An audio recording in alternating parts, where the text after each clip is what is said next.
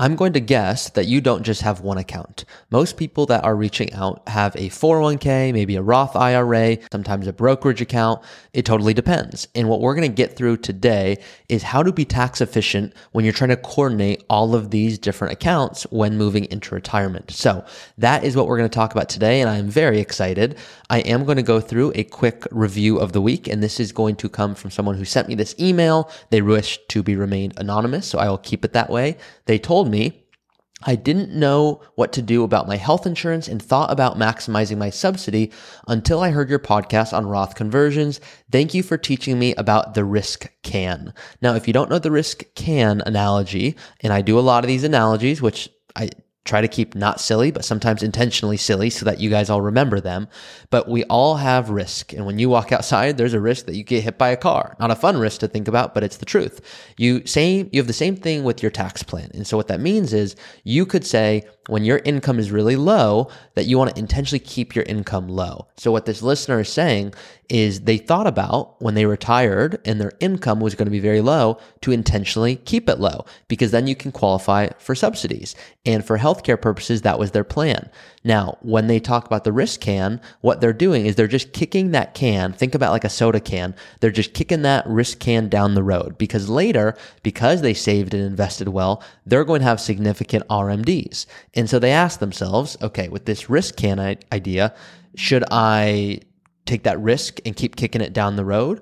Or should I almost eat the bullet and eat a little bit of cauliflower, if you guys know my analogy by now, where I'm going to ask you to pay a little bit in taxes or eat a little bit of cauliflower to avoid having to eat a ton in the future.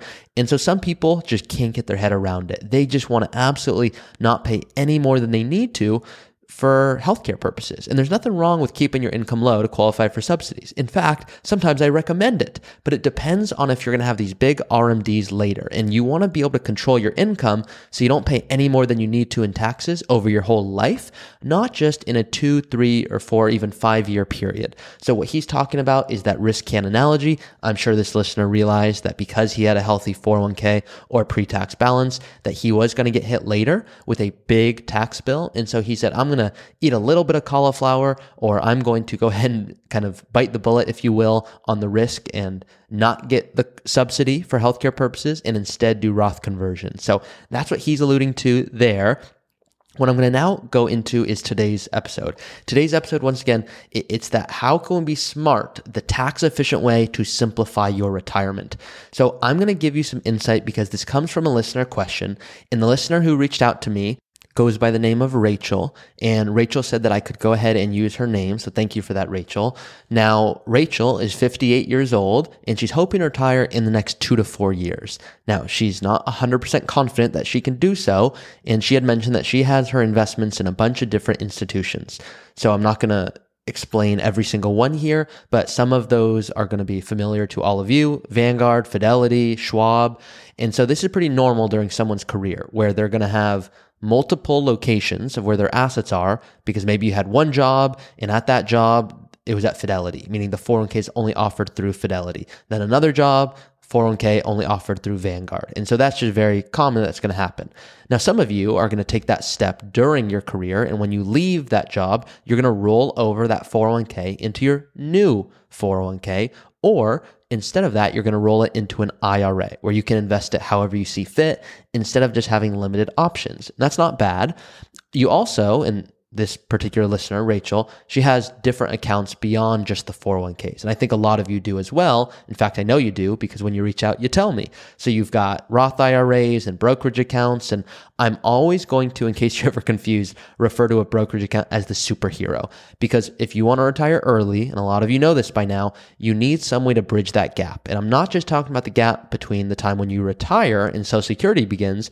I'm talking about the gap if you retire at 57 and you want to retire at 60, and you're going, okay, do I just have to get until that 59 and a half?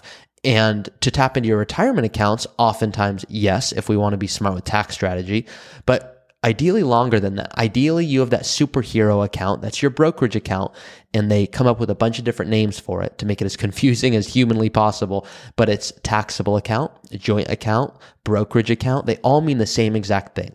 And that superhero account, that brokerage account, there's absolutely no limitation, meaning don't even think about your income. You can always contribute to it.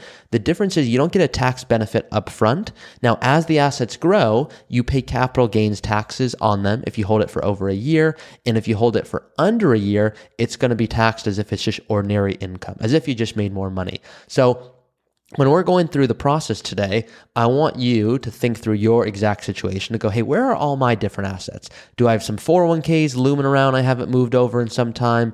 Am I still working? And pro tip for you guys, if you are above the age of 59 and a half, I would say 99% of the time, there is a option to do what's called an in-service distribution or in-service withdrawal. If you are over the age of 59 and a half, you can ask your employer if it's eligible for your plan, and it will allow you to move your money, even though you're still working there, into an IRA. So hypothetical, you're 60 years old and you're still working, you want to work 3 more years. What you can do is an in-service distribution, call it $1 million from your 401k into an IRA and go invest however you see fit and prepare that income for retirement. In a 401k, it's more difficult to do so because there's just limited options of what you can invest in. So pro tip on that in-service distribution, sometimes called an in-service withdrawal. So worth asking your employer about. Now, let's get back to Rachel's question. Rachel's trying to retire in 2 to 4 years. She's got a bunch of different accounts. And all she basically said was, Ari, help me simplify. Is there anything I'm missing? So that's what we're going to go through. Now, the best way to understand it is understanding what are the tax implications of all these different accounts. And when you move things, is there anything you should be aware of so that before you move something, there's not a big tax surprise. No one wants a big tax surprise. So there are a bunch of different types of taxes, but the main ones to be aware of, especially with retirement accounts, if you want to retire early, are regarding ordinary income taxes, capital gains taxes, and any early withdrawal penalties. Now, I'm not going to tell you the penalties to scare you, and you're going to be efficient, so it's not even going to have to impact you. But capital gains taxes, those are taxes paid on any profits from the sale of your investments, but it's only within those brokerage accounts, that superhero account. So I don't want you to worry about it with your IRAs and Roth IRAs. It's not applicable there. The amount that you're going to pay in those capital gains taxes is dependent on how well you've done. So super basic example, let's assume you buy Apple stock for, call it $5,000 and it grows to $10,000 and you hold it for over a year. If you hold it for over a year, you're going to get that long-term capital gains tax treatment, which for most of you is going to be 15%. It can go up to as high as 20%, and there's a net investment income tax of 3.8%. So at the very highest, it could be 23.8% in capital gains taxes that you could pay. Now, another thing we need to be aware of is that early withdrawal penalty, which most people that are coming to me are trying to avoid.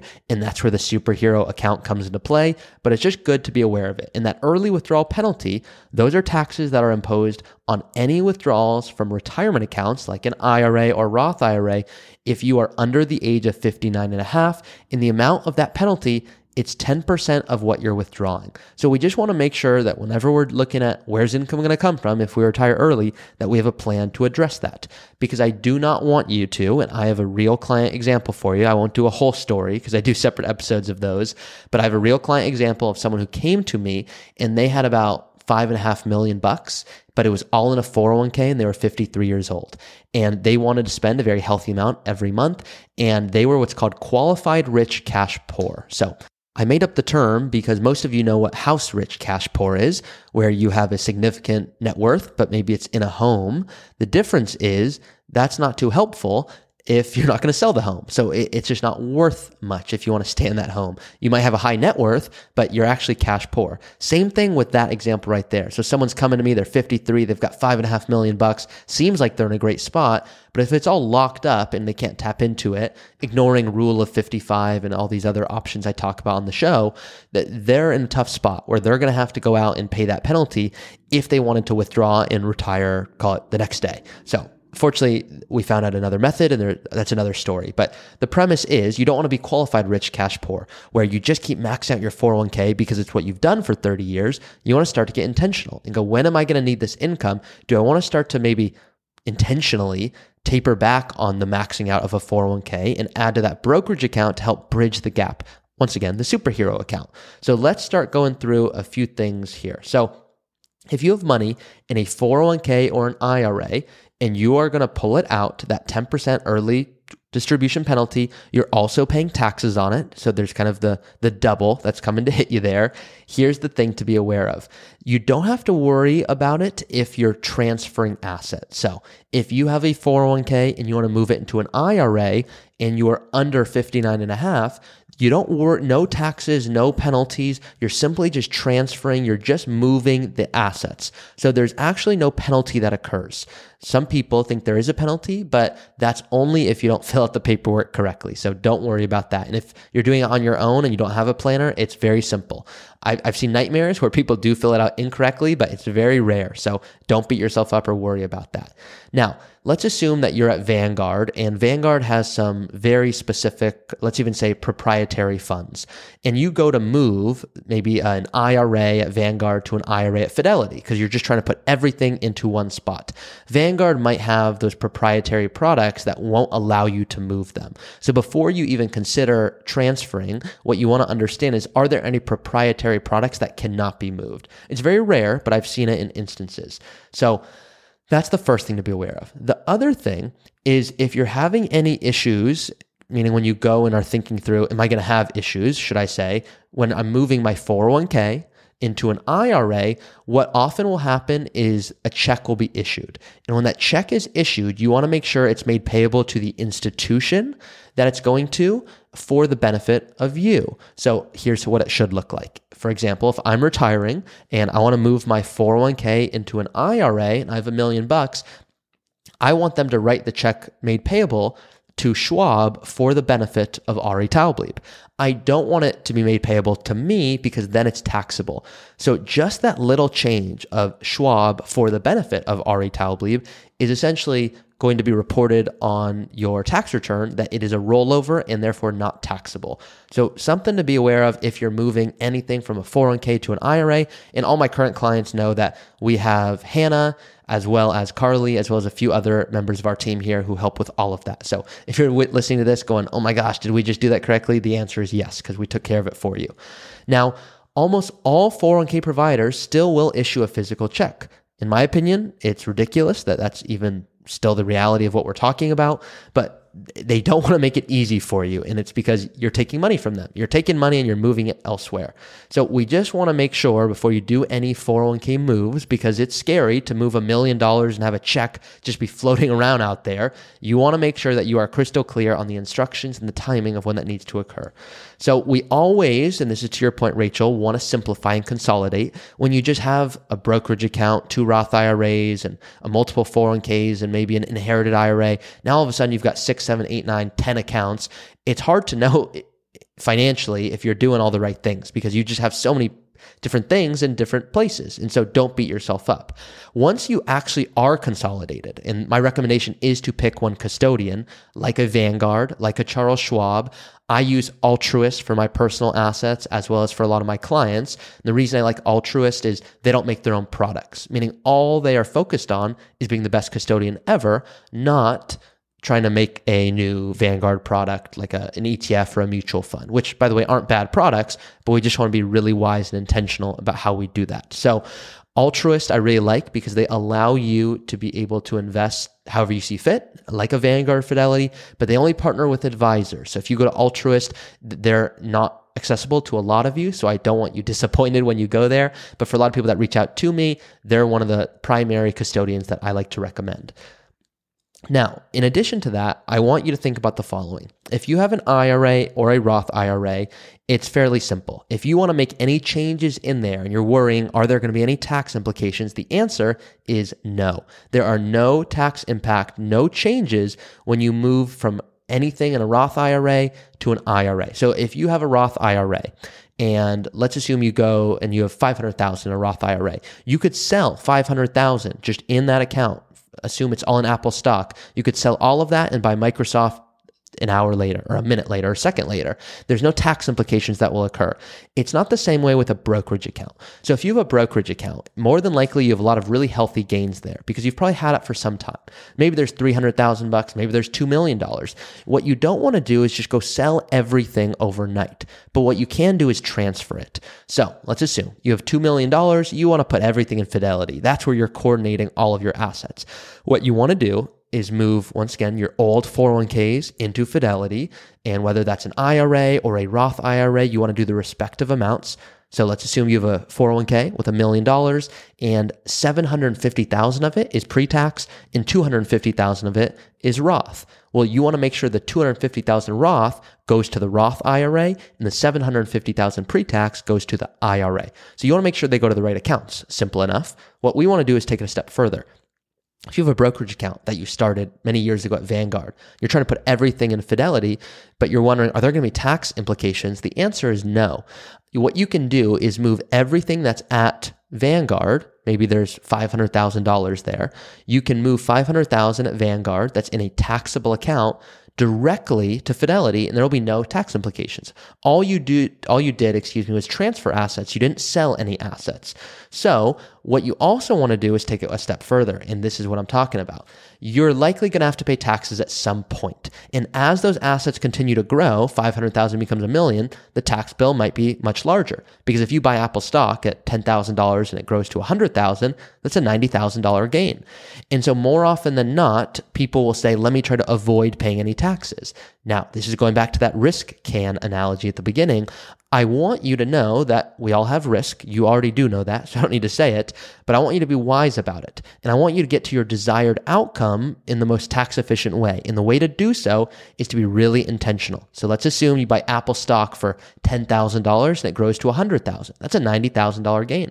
But what if you also, hypothetical, bought any stock, let's just say Coca-Cola, for $10,000 and it went down to $5,000. What you can do is you can sell that Coca-Cola stock, 10,000 went down to 5,000. That's a $5,000 loss, and you can offset that to the gains. So as opposed to taking that Apple stock you bought for 10,000 and it went to 100 and selling all of it, you might say, let me just sell $5,000 worth. So Apple stock you bought for 10,000 grew to 100,000, you're only going to sell 5,000. Why?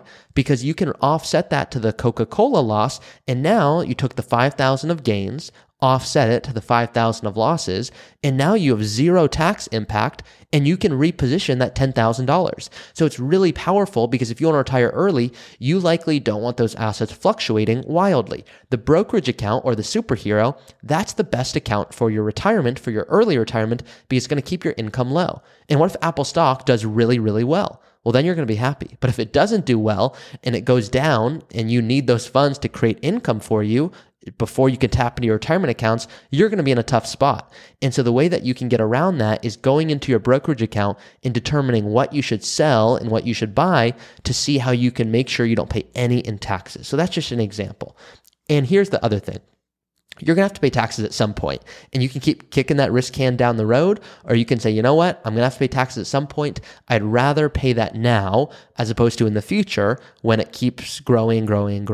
So the little bit of a silly analogy I'll tell everyone, I'll say, hey, what's the most amount of money you could lose in that brokerage account? And they go, I don't know. I go, well, technically, if you bought Apple stock for $10,000, it could go down to zero. Is that right? And they'll go, yeah, that's right. I'll go, well, what's the worst case scenario tax-wise? And they go, well, I think I heard on your podcast, obviously no one would say it like that, but that the most is 23.8%. And I'll just give it to you. That is the answer here because of the max capital gains of 20% plus the net investment income, that's 3.8%.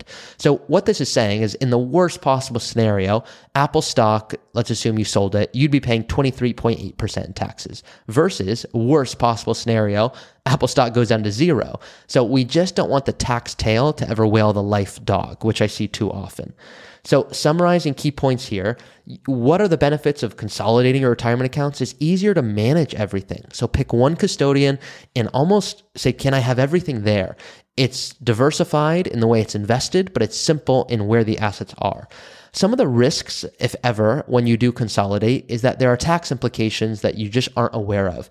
If there's any proprietary funds or you're moving something and an advisor says, do you want me to sell it for you? And you accidentally say yes, that's where tax implications could become an issue. So before moving anything, I would say go through a process with either an advisor if you determine it makes sense to work with one, or if not, understand the tax implications of any potential moves when you do consolidate.